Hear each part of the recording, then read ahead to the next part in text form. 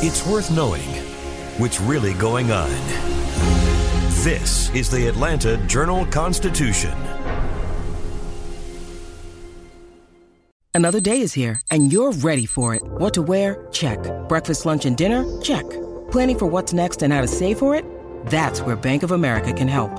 For your financial to-dos, Bank of America has experts ready to help get you closer to your goals. Get started at one of our local financial centers or 24/7 in our mobile banking app. Find a location near you at bankofamerica.com/talktous. What would you like the power to do? Mobile banking requires downloading the app and is only available for select devices. Message and data rates may apply. Bank of America N.A., member FDIC. When you need mealtime inspiration, it's worth shopping Kroger, where you'll find over 30,000 mouth-watering choices that excite your inner foodie. And no matter what tasty choice you make, you'll enjoy our everyday low prices, plus extra ways to save, like digital coupons worth over $600 each week. You can also save up to $1 off per gallon at the pump with fuel points. More savings and more inspiring flavors make shopping Kroger worth it every time. Kroger, fresh for everyone. Fuel restrictions apply. This is Access Atlanta. Every week, we share some of the best places to eat, play, and live out loud in the ATL. And, of course, we go behind the scenes and find the stories that show Atlanta is one of a kind. Welcome to Access Atlanta. I'm your host, Shane Harrison. We've changed the way we do our podcast. That means we're recording it remotely from our homes, but we've also changed what we're talking about in the podcast. Since we've always prided ourselves on providing guidance on things to do in and around Atlanta, and because most venues, theaters, and attractions are closed, we're going indoors and in some cases where it's practical, outdoors to places where it's easy to practice social distancing.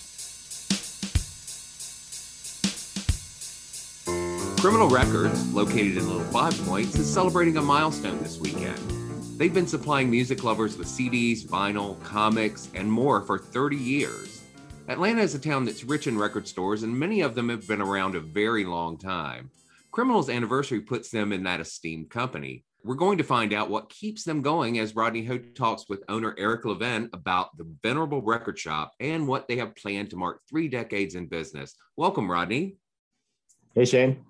So you got to talk to Eric, who has been doing this for a very, very long time. Yeah, he was just 21 years old when he came to Little Five Points and rented out a little tiny space right by Variety Playhouse. And apparently he lived there for 3 years illegally too, which is hilarious. But I guess it's a good way to save money. He literally started with his own collection of LPs to open with, and eventually, and it's funny, he timed it very well because it was August 14th, 1991. 6 weeks later, Nevermind by Nirvana came out, and the whole grunge, phenomenon and WRAS, and that really sort of kept him propelled and kept him going. And he was able to eventually move to that larger space, next Junkman's Daughter in 1994. And then he took an even bigger risk in 1999, I think. No, wait a second. It was 2014. He moved to the larger space. That he's in now. So he's what makes him interesting is that he decided in the late 90s, just as the start of all that illegal downloading was starting. And I think he saw that, business was being, while his business may not have been hurt so much, he saw problems and he decided to gather like 30 of the best indie record stores together and create a coalition. And then about 8 years later, he came up with Record Store Day, which became an international phenomenon. So, I mean, Eric Levin, whether it's, Criminal Records comes or goes, he's created a legacy, which is impressive. Yeah, it's great. Yeah, I remember, when they were Junkman's Daughter, beside Junkman's Daughter, and then the move, but they've always been in Little Five Points. That's the thing. It's, despite being in 3 different locations, they've always been there in Little Five Points. Yeah, I visited a couple weeks ago on a Saturday, and it was just hopping. I mean, the place is just still full of people, and it's huge range, diverse group of customers. You got teenagers, which is so cool, and then you've got some older folks who are just trying to rebuild their LP collections. I spoke to somebody who they literally threw out all their LPs in the early 90s, and they're having to start all over again, and she's saying a little bit for her kids, like she's trying to reintroduce her kids to some of this music, and they were just fishing around for stuff. And it's just, and people are spending money. I mean, it's easy, you know how expensive some of the LPs are, but yeah, so people spending $100-$200 a clip. Yeah. Which, and the employees, they're all, most of the employees are, a lot of them are younger than the store, some of them are just 21, 22. Right. And he says, teenagers still come in and want to work at a record store, even in this day and age where you have streaming, music at your fingertips, every song on earth you can grab anywhere. And yet people still want, even some teenagers still want something in their hand, which is great. Yeah. Plus, I mean, it's just a great place to hang out. I mean, when I was young, that was my favorite place to hang out, in a record store. So there's something to be said for that sense of community and the camaraderie that comes along with, being with fellow music lovers in a record store.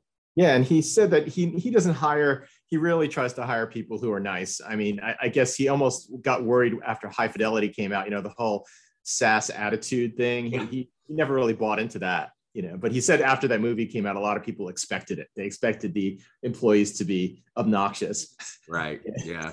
When in fact, that's not really his hiring practice. He doesn't really like that too much. He just wants it to be an easygoing place for people to hang out. Whether anything about, you come in cold and barely anything, and you don't need people to make fun of you if you like Barry Manilow. If you don't like Sonic Youth, it's okay. Yeah. Yeah. Well, that's awesome. So this is their 30th anniversary. So they have stuff planned coming up this week. They got some, a lot of freebies. He's got a lot of discounted LPs. Like he bought new LPs and he's selling them at a loss, like for $9.99. He's selling like Miles Davis LPs, John Coltrane, some classic, A Tribe Called Quest, because that was a big deal. LP back in 1991 when he came out, and Pretty Hate Machine by Nine Inch Nails. He's going to have at least 15 to 30 copies of each of these albums. You can only buy one. Right. You can't buy all 30 at a time, right? But you can buy one at a time, and it's a nice little bargain for the loyal Criminal Records people. Yeah. There's also going to be for 200 people, first come, first serve. They can get wristbands ahead of time. They could see Manchester Orchestra for free at night at his store. And Manchester Orchestra, they're a local band, nationally well known, and they've done many in stores with him. So there's definitely a big loyalty factor there, and that's why they're doing it. Well, that's great.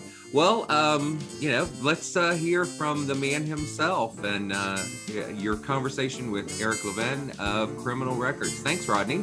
Thank you, Shane. Hey, this is Rodney Hill with the Atlanta Journal-Constitution. I am here with Eric Levin. He owns Criminal Records, which is a mainstay record store in Little Five Points, and they are celebrating 30 years of existence at that location. Welcome, Eric. Thank you, Rodney. Glad to be here. So you were a mere baby when you started this store back in 1991, right? That was, you were 21 years old at the time? That's right. Yep. What was your thought process when you're 21 and you're opening a record store? I mean, did you have money? Did you, how did you even scrounge up even any cash to rent out a storefront on Moreland Avenue?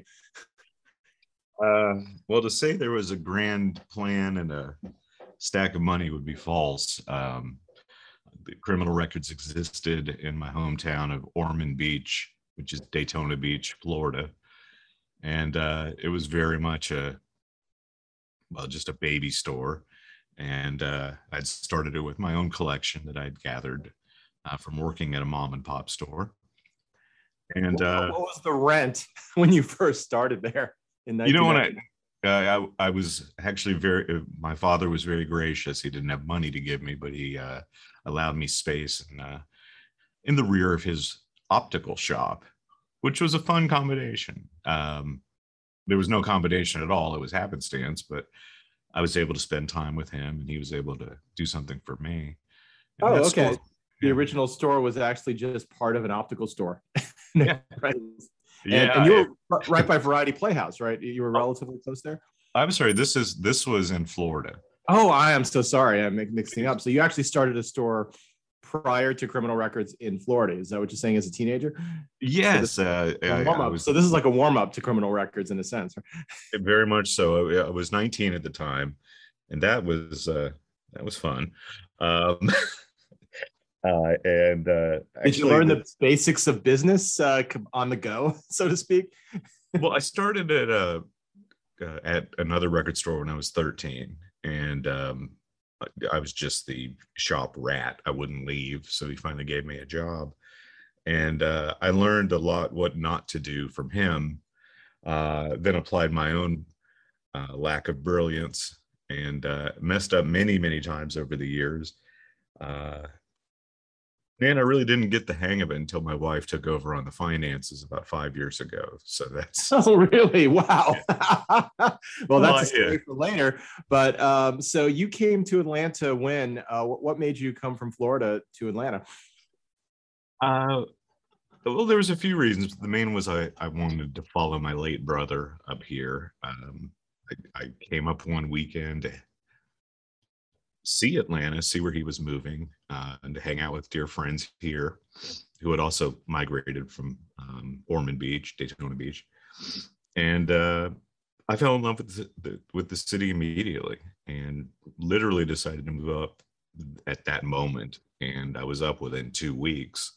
So when I arrived with the truck, it was with my childhood bedroom and a fully formed, small but fully formed record store, and gave myself a couple weeks of roaming around Atlanta, kind of checking things out, learning how to drive these streets, and opened up.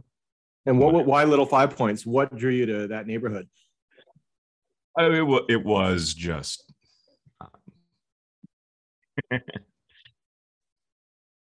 it was so special, and still is, and it was so perfectly aligned with what I thought life should be and what my store should be able to achieve. Of course, I was charmed by Wax and Facts. I thought they were just a great record store, and they're still there too. They're actually been there longer than you. Oh yeah, no, they're the leaders. They've been from Danny Beard's record label, which is awe-inspiring, to just their capacity and their ability. I'm a huge fan. But also Fellini's Pizza. I was in there at 2 a.m. and they were playing Sonic Youth. And I just thought, I've never heard Sonic Youth outside of my own stereo in Florida. So I just fell in love. And at the time, there wasn't a vacant space in Little Five Points. And a really charming real estate agent named Patty McGill. And she was very familiar with the scene. And I was actually going to sign a lease at the Midtown Promenade, which would have been, I would have been out of business years ago if I'd done that. And she found a florist next to the Variety Playhouse called Sassy Maru. And she knew the landlord, Don Bender, very well. And, she knew that she just knew everything. And I was signing a new lease with Don Bender, who's quite famous around the Little Five area. He's just a gentle and wonderful landlord, and he turned a blind eye because he knew I was living there as well. And of course, that's not allowed. But you actually rented the space out and lived in the back area for a while. Yeah, for about 3 years until I moved up to the. Oh my gosh. Avenue, did anybody ever know you lived there, or did they just turn a blind eye to that fact? Oh, I think everybody knew. It was kind of obvious. Was there even a shower? I mean, how did you keep yourself clean? I had a good friend who let you go in. I always had the key to her apartment up the street. Oh, that's cool. How much square footage was your original store? Oh gosh, 400 square feet. Oh my gosh, teeny. So, but how many CDs and LPs did you have in the opening day? Oh gosh, I didn't add them up. It was all of them. Each sale was kind of hard because they were from my collection. What in the beginning? This was when vinyl was dying. This was 1991, and CDs were ascendant. So, what percentage of your collection originally was CDs versus LPs?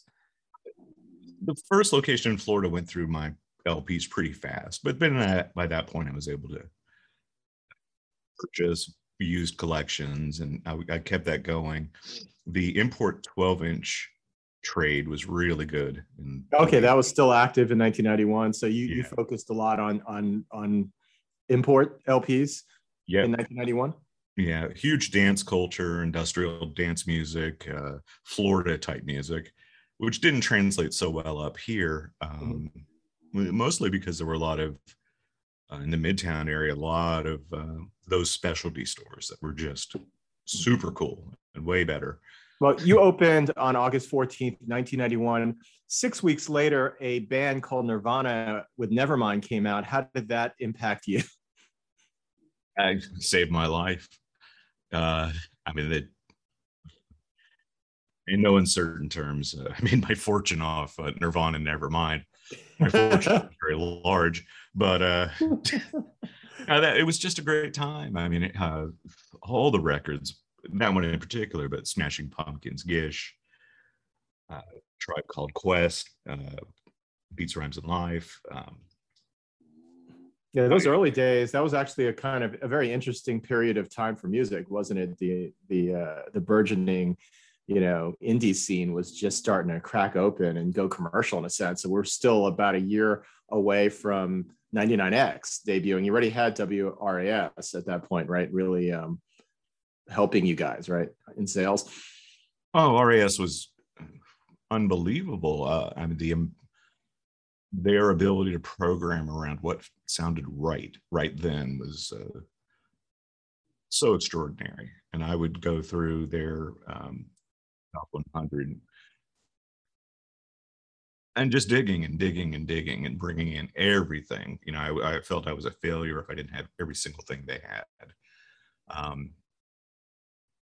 99X was, obviously a huge influence on Atlanta.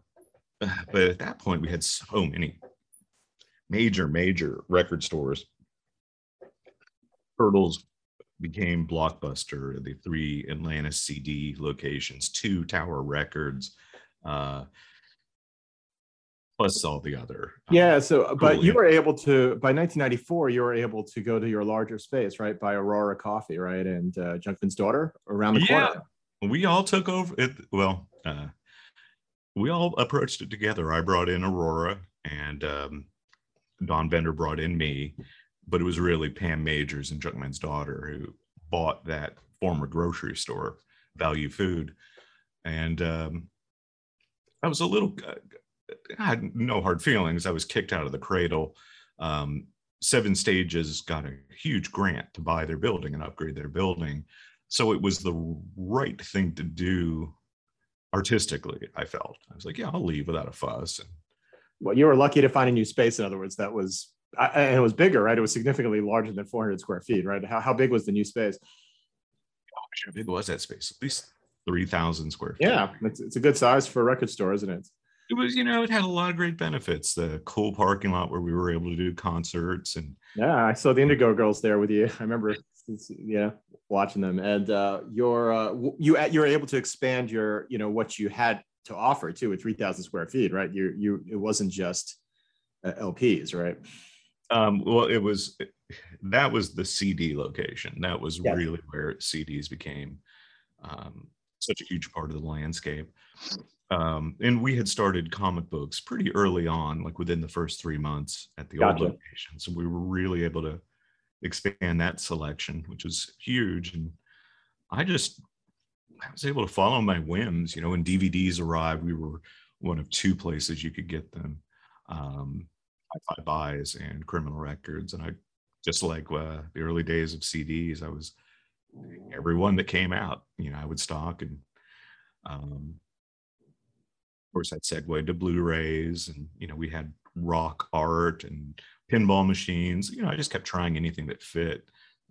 Toys are still part of our mix. What were some of the interesting, in-store acts, and in the early days, who came by a lot? Gosh, you guys out. I've been going through my archives, getting ready for this moment, and I've been publishing a lot on the social medias. So a lot of these memories have been stirred up. One of our earliest and grandest, most important for me as on a music level, was Meat Puppets.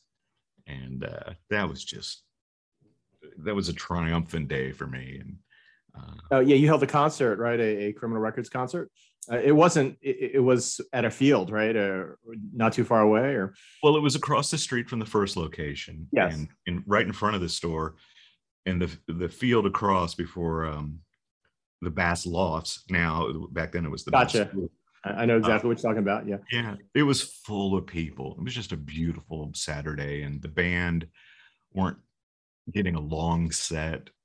They were on the Horde tour, and I just remember they were like, "Can we play longer?" And this is just beautiful. And we were like, "Yeah," So we just threw this outdoor fest. It was just great. And I mean, that must have been so cool. I mean, you were like, what, 22 years old, right? This is yeah. Yeah. I just felt so good. Like, okay, Atlanta's going to work out. And you said, Billy Corgan would come by, and the Rage Against the Machine lead singer, Zach, right? He played pinball, right? Yeah. Rage Against the Machine were recording with Brendan O'Brien, and Zach finished his work early. And he was just kind of, contracted to be in Atlanta, but, the band twiddled and fussed about the recording. So he didn't really have anything to do. And he was there every day for months. And we joked with him because we knew him by that point. We knew he worked at a record store prior to his, huge superstardom. And he's like, do you want to work here, dude? And he's like, nah, man, I just want to play pinball. So we would all engage him on, 2-player. Oh, you would compete with him. Well, did he get better than you? He was killer, but I'm awesome at pinball too. So. Okay, all right. Yeah, I actually remember this. I haven't gone to this in a long time. Jeff Buckley was doing his residency at the Point, and he lived in Atlanta. God rest his soul. Yeah, God. Yep. And he was, he was a friend. He was in town working with my roommate at the time for Sony Music, great local named Chris Siciliano. So, it was kind of our job to hang and, invite him along to nighttime activities. And we were at the Claremont Lounge playing there. I was playing their pinball machine. And because that's what people go to the Claremont Lounge for, right? Well, that's certainly what I went for. Anytime. Daytona is such a tourist and arcade type town that I definitely grew up playing pinball. That's very funny. But I wasn't going to let Jeff win. I didn't care who he was. Actually, he wasn't anybody at that point. And, he was just another dude trying to beat me at pinball. And poor guy just wasn't that good. So, I'd have these half-hour runs and then just feel sorry for him, let him play for about a minute. And then, so he just ended up getting pissy and quitting. And I thought that was, it's like my memory of Jeff Buckley. Wow. So you can do pinball for like 30 straight minutes. That says something. Yeah. You have spent a lot of time in front of a pinball machine. That's too funny. Did you have any struggles financially the first 10 or 15 years? Like, were there moments when you're like, oh my God, I'm not going to make it, or I don't know what the heck I'm doing? Or were you able to figure it out? Like you say, you didn't really have until your wife really took over the finances. Have you always been kind of on the edge? Yeah, pretty much. Record stores are a very low margin. I think for any record store out there, except, well, even Tower ultimately got. It was never a high margin business. You're saying? No. It's a business of love and passion, right? You could say the same for any restaurant or. Sure. I guess you can't say that for bars. They've got good markup, but no, it's not a clothing store or a candle shop. To be competitive and have people interested, you really have to price to sell. And I came up during the $9.99 CDs at Best Buy era.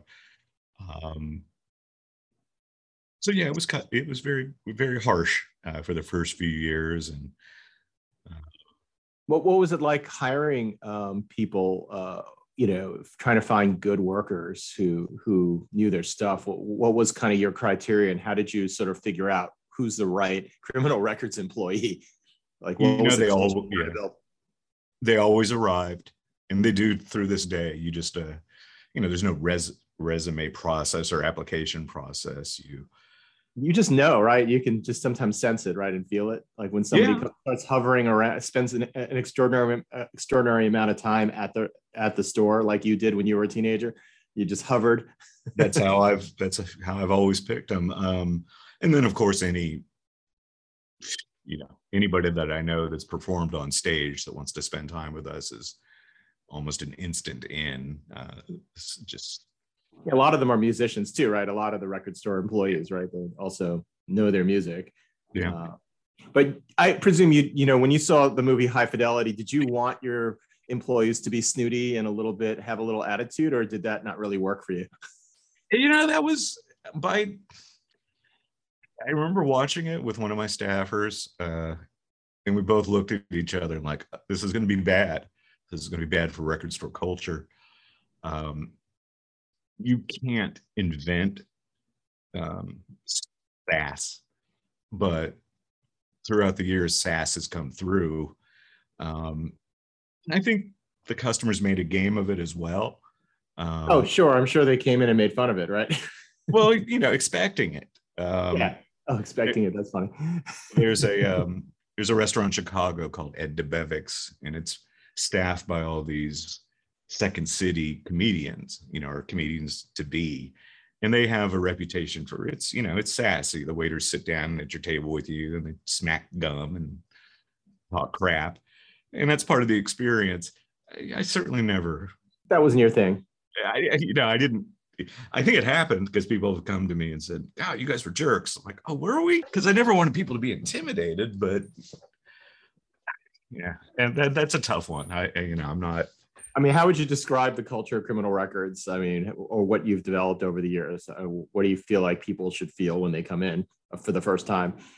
I mean, it really should be Willy Wonka-y and friendly, and family friendly. I mean, that's always been, I felt, part of the mission with kids coming in for comics and adult kids.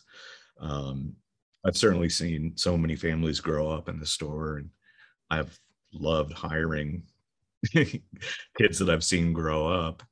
And then some of my team members have families now that, I mean, they're old like me, and they're, you know, it took 30 years, but we all got old. What was the point? How did you come up with Record Store Day? I mean, that was a concept, you know, obviously. What year did you come up with it, and why did it even enter your brain? Well, I'd been behind the scenes. I had formed a coalition called the Alliance of Independent Media Stores, and it was 30 stores like mine across the country. Yeah, what year did you do that? What was approximately? You don't. Yeah, we're not here. Yeah, I'm not sure. Late 90s or? Yeah, I think 99. I'd have to look. This was just as downloading was starting. Illegal downloading was starting, right? That was that dark area, and this speaks to both. I picked the 30 stores that were doing really well, that were like Criminal Records, Shake It in Cincinnati, Sonic Boom in Seattle, Good Records in Dallas. I mean, I can name Grimey's in Nashville, which is now one of the country's most beloved record stores. And we really teamed up for camaraderie and politics within the industry, but also to sell advertising. They will label that we will all do this, this, and this for this amount. Worked out really well. And so it gave you guys a little bit of power versus, say, Tower Records, right, or Best Buy, right? It gave you a little bit of leverage. A little bit of leverage. You know, there were other. I mean, we never could tilt the wheel against the big guys. I mean, Best Buy's. Yeah.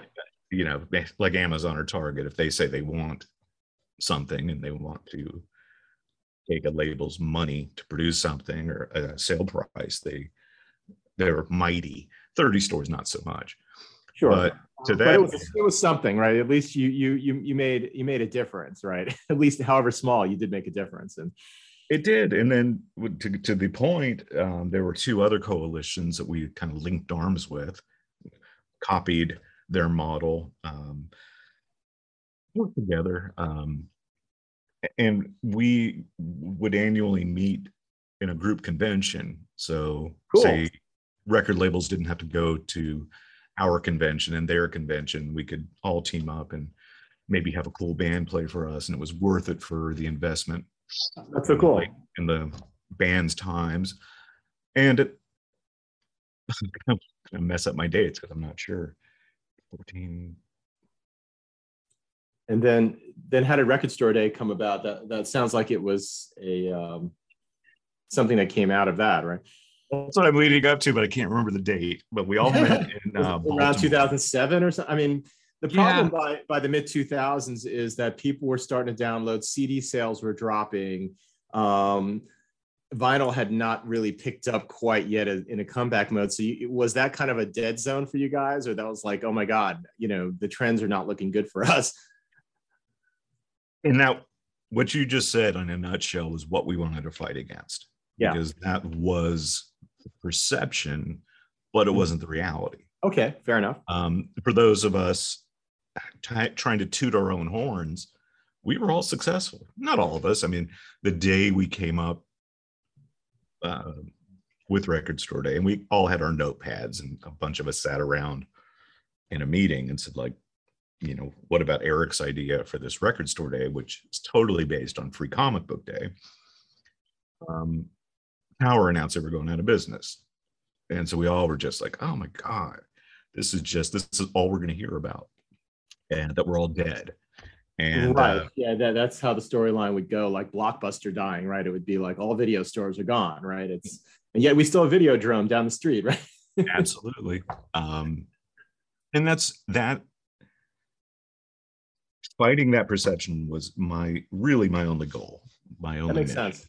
Yeah, I mean, it's a storyline that works in our brains, but maybe wasn't true for enough people who could keep you guys around. Yeah. But what the idea of Record Store Day, what made it appealing, you think, to the consumer? Well, the early years were parties. We didn't the notion of collectible album releases and special items took a while to grow, and it was never actually my bag. I consistently worked on the media angle, and that took a lot of convincing a lot of writers, and then convincing their editors who just weren't buying my words, my thesis. They were like, prove it. First record store, man, we proved it. It was just my store alone. We had Janelle Monáe and Coat Hangers and Andy from Manchester Orchestra. We had a whole slew of bands all day long, and it was awesome. The first year was just killer. The second year, even better, because we got more attention from the industry, and like, well, let's send some marquee talent out. The first year, and media started picking up on it too, right? So you were getting some good media coverage as well. It took about 3 events for the media to really pick up, and I think gotcha. And I was still I got I don't know what the word is, honey trapped into a California radio broadcast. I didn't know where they were, those like shock jocks. I just thought I was doing another interview. Oh, and, kind of like the regular guys of California. Exactly. And I was like, okay, that interview was fun. Those guys were funny. And then when I heard it, I was like, oh my God, you guys, it's like, that's not the thing. So I kind of learned pretty early to research who I'm getting interviewed by. That was, but I guess you picked up media savviness too, right? I mean, obviously marketing your store is important, right? It doesn't hurt to get, even in this day and age, it doesn't hurt to get coverage, right? It's to remind people that you exist, right? I mean, you don't have a massive budget. I mean, you can do social media, right? I mean, you have a big following already, right? But it never hurts to get the word out, right? Absolutely. And it did take a while with Record Store Day, as I said. And then we started to really get like a lot of quality collector's items. And then we went international. And that was such a learning curve. And that was really still remains very fun. The French and the UK and Are record stores as healthy in a lot of the other countries as they are here? Yeah, I mean, we want records from them. They want records from us. We now do healthy import export.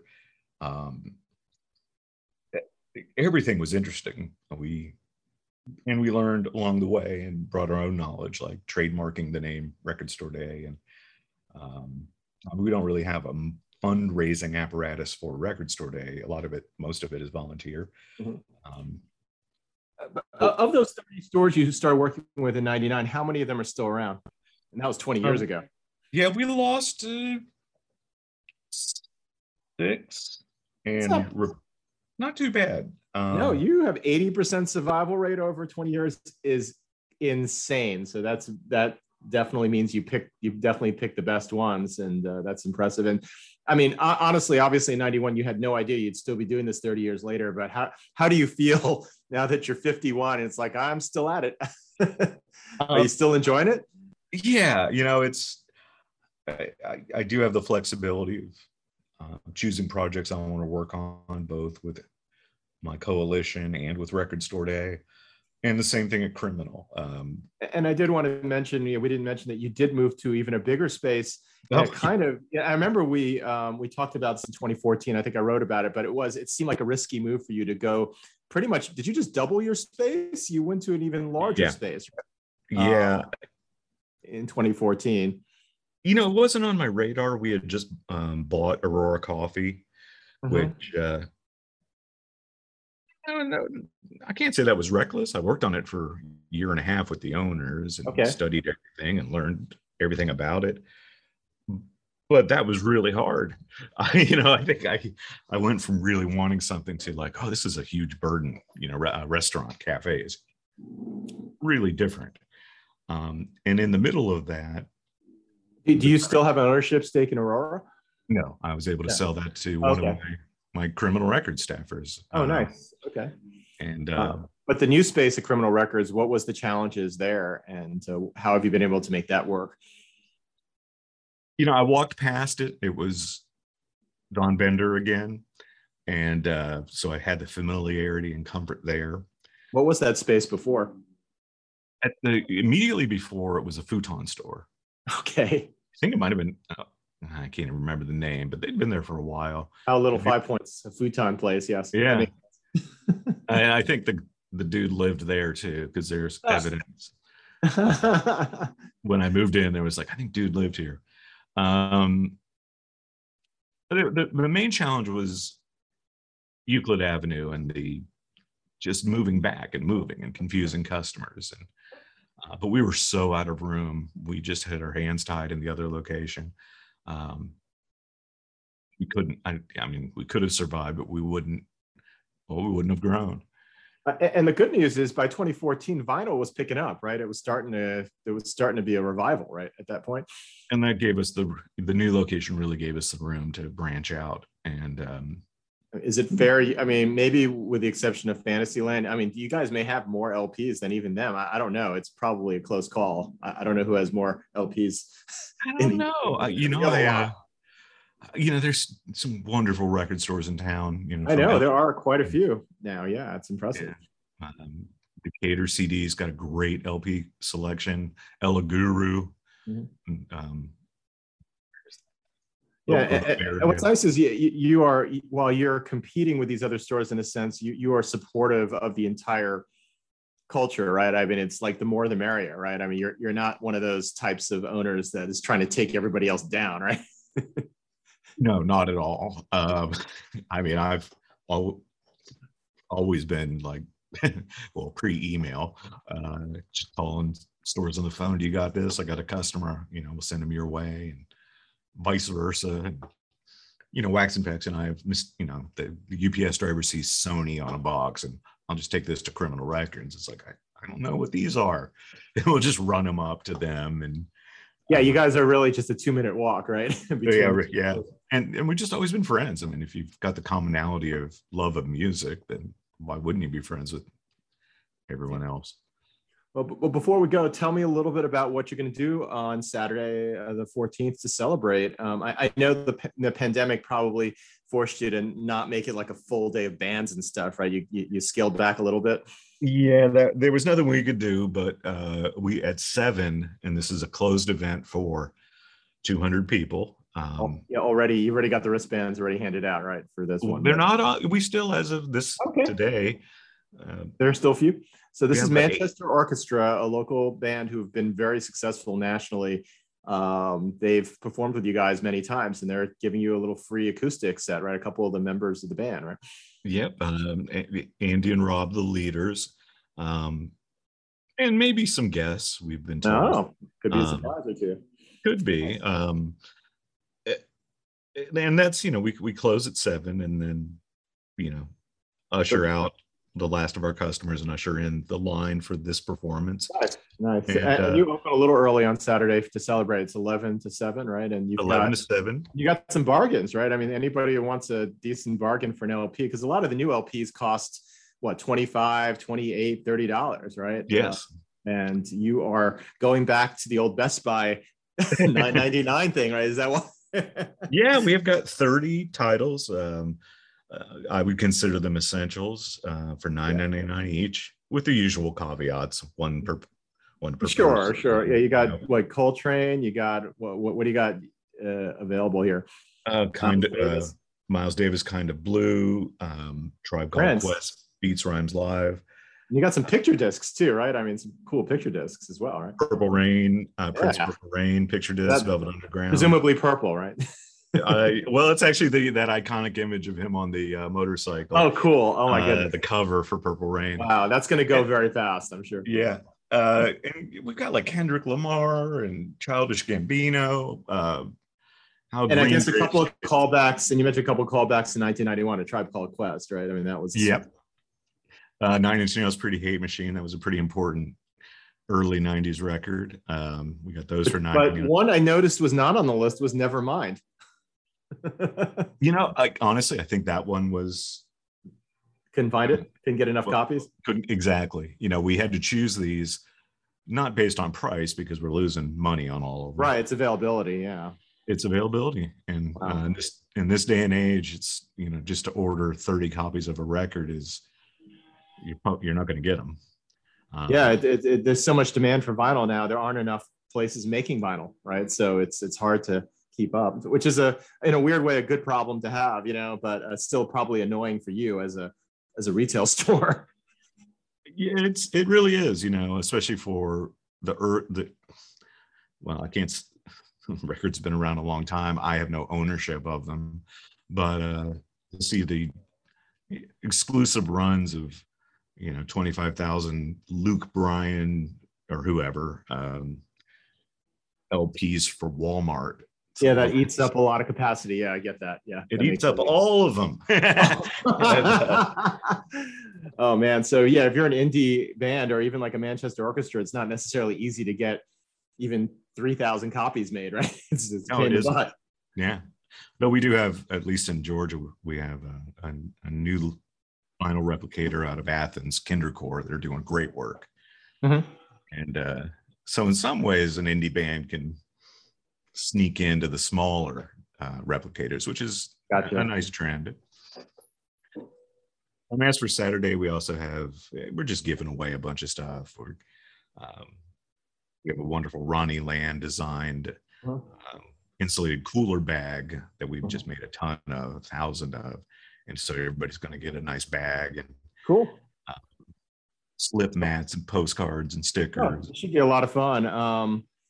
Yeah, it's going to be a zoo, right? I presume you'll be out there. I mean, how do you think you're going to feel? I mean, are you just going to feel old, or are you going to feel proud? I mean, what sort of emotions do you think you're going to feel as that day goes along? This has been a spot on my calendar for a long time, like a 50th birthday or so. It's a big one for me. Originally, I wanted to downplay it and just not pat myself on the back or be modest. I think I'll let some pride slip in. Good. And that's what we're here for. Well, thank you so much, Eric. Criminal Records, an institution in Little Five Points, celebrating its 30th on August 14th. Come on by.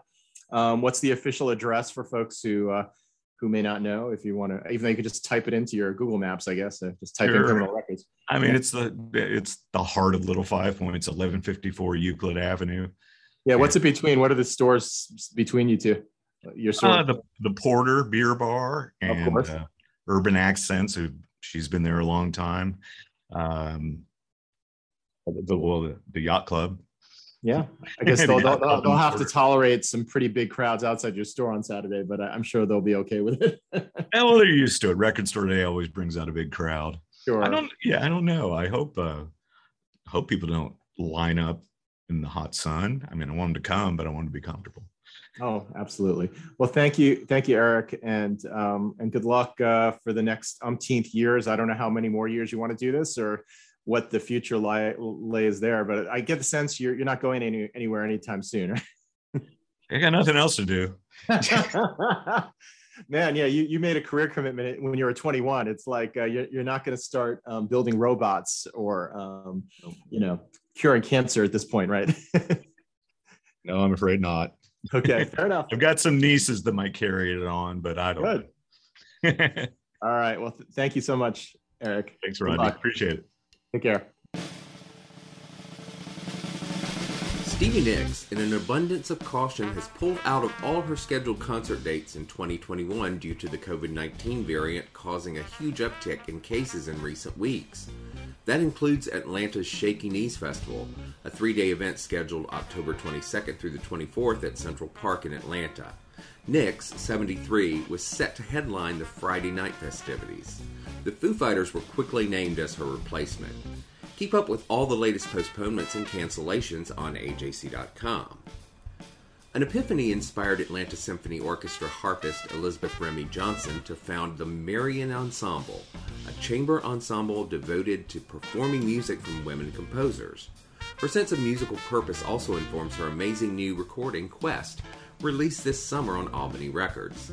This story is part of our partnership with Arts ATL, a nonprofit organization that plays a critical role in educating and informing audiences about Metro Atlanta's arts and culture. Read the rest of the story on AJC.com. After a national search, the Atlanta Ballet has named Tom West its new executive director. West, 54, formerly head of advancement at the American Film Institute in Los Angeles, will take the reins September 27th. A native of Nashville and a graduate of the University of Florida, West began his career in arts management at the Kennedy Center for the Performing Arts, where he ultimately served as Vice President of Advancement. Find out more about Tom West and keep up with all the latest news on Atlanta's cultural institutions at AJC.com. For an artist, having your work acquired by the Metropolitan Museum of Art in New York is a signal but rare achievement. Often ranked as one of the top 10 museums in the world, with holdings of more than 2 million paintings, sculptures, prints, drawings, and artifacts spanning 300,000 years BCE to the present, the Met's collection is as expansive as it is selective. And there is, of course, the highly anticipated annual benefit Met Gala that draws about as much national attention and money to the museum's costume collection as it does to the celebrities who show up in gowns and costumes tailored to instantly go viral. So, it was with equal measures of pride and disbelief that Atlanta artists Dawn Williams-Boyd and Julie Torres greeted the news that the 150-year-old institution had acquired their work a few weeks ago. Find out more about these artists in Rosalind Bentley's story on AJC.com.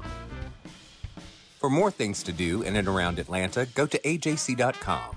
The podcast is edited by Tyson Horn. The theme music is by Bo Emerson and Billy Guin, and I'm your host, Shane Harrison. Join us next week for more Access Atlanta. Donald Trump has been indicted in Atlanta. We have so many court dockets to follow, but we haven't really seen anything yet. The Atlanta Journal-Constitution has covered every moment of this historic case. I've been writing about this investigation for 2.5 years. Our team is led by reporters Bill Rankin and Tamar Hallerman. Follow our coverage on AJC.com and listen to new in-depth episodes of the award-winning podcast, Breakdown, the Trump Indictment, only from the Atlanta Journal-Constitution.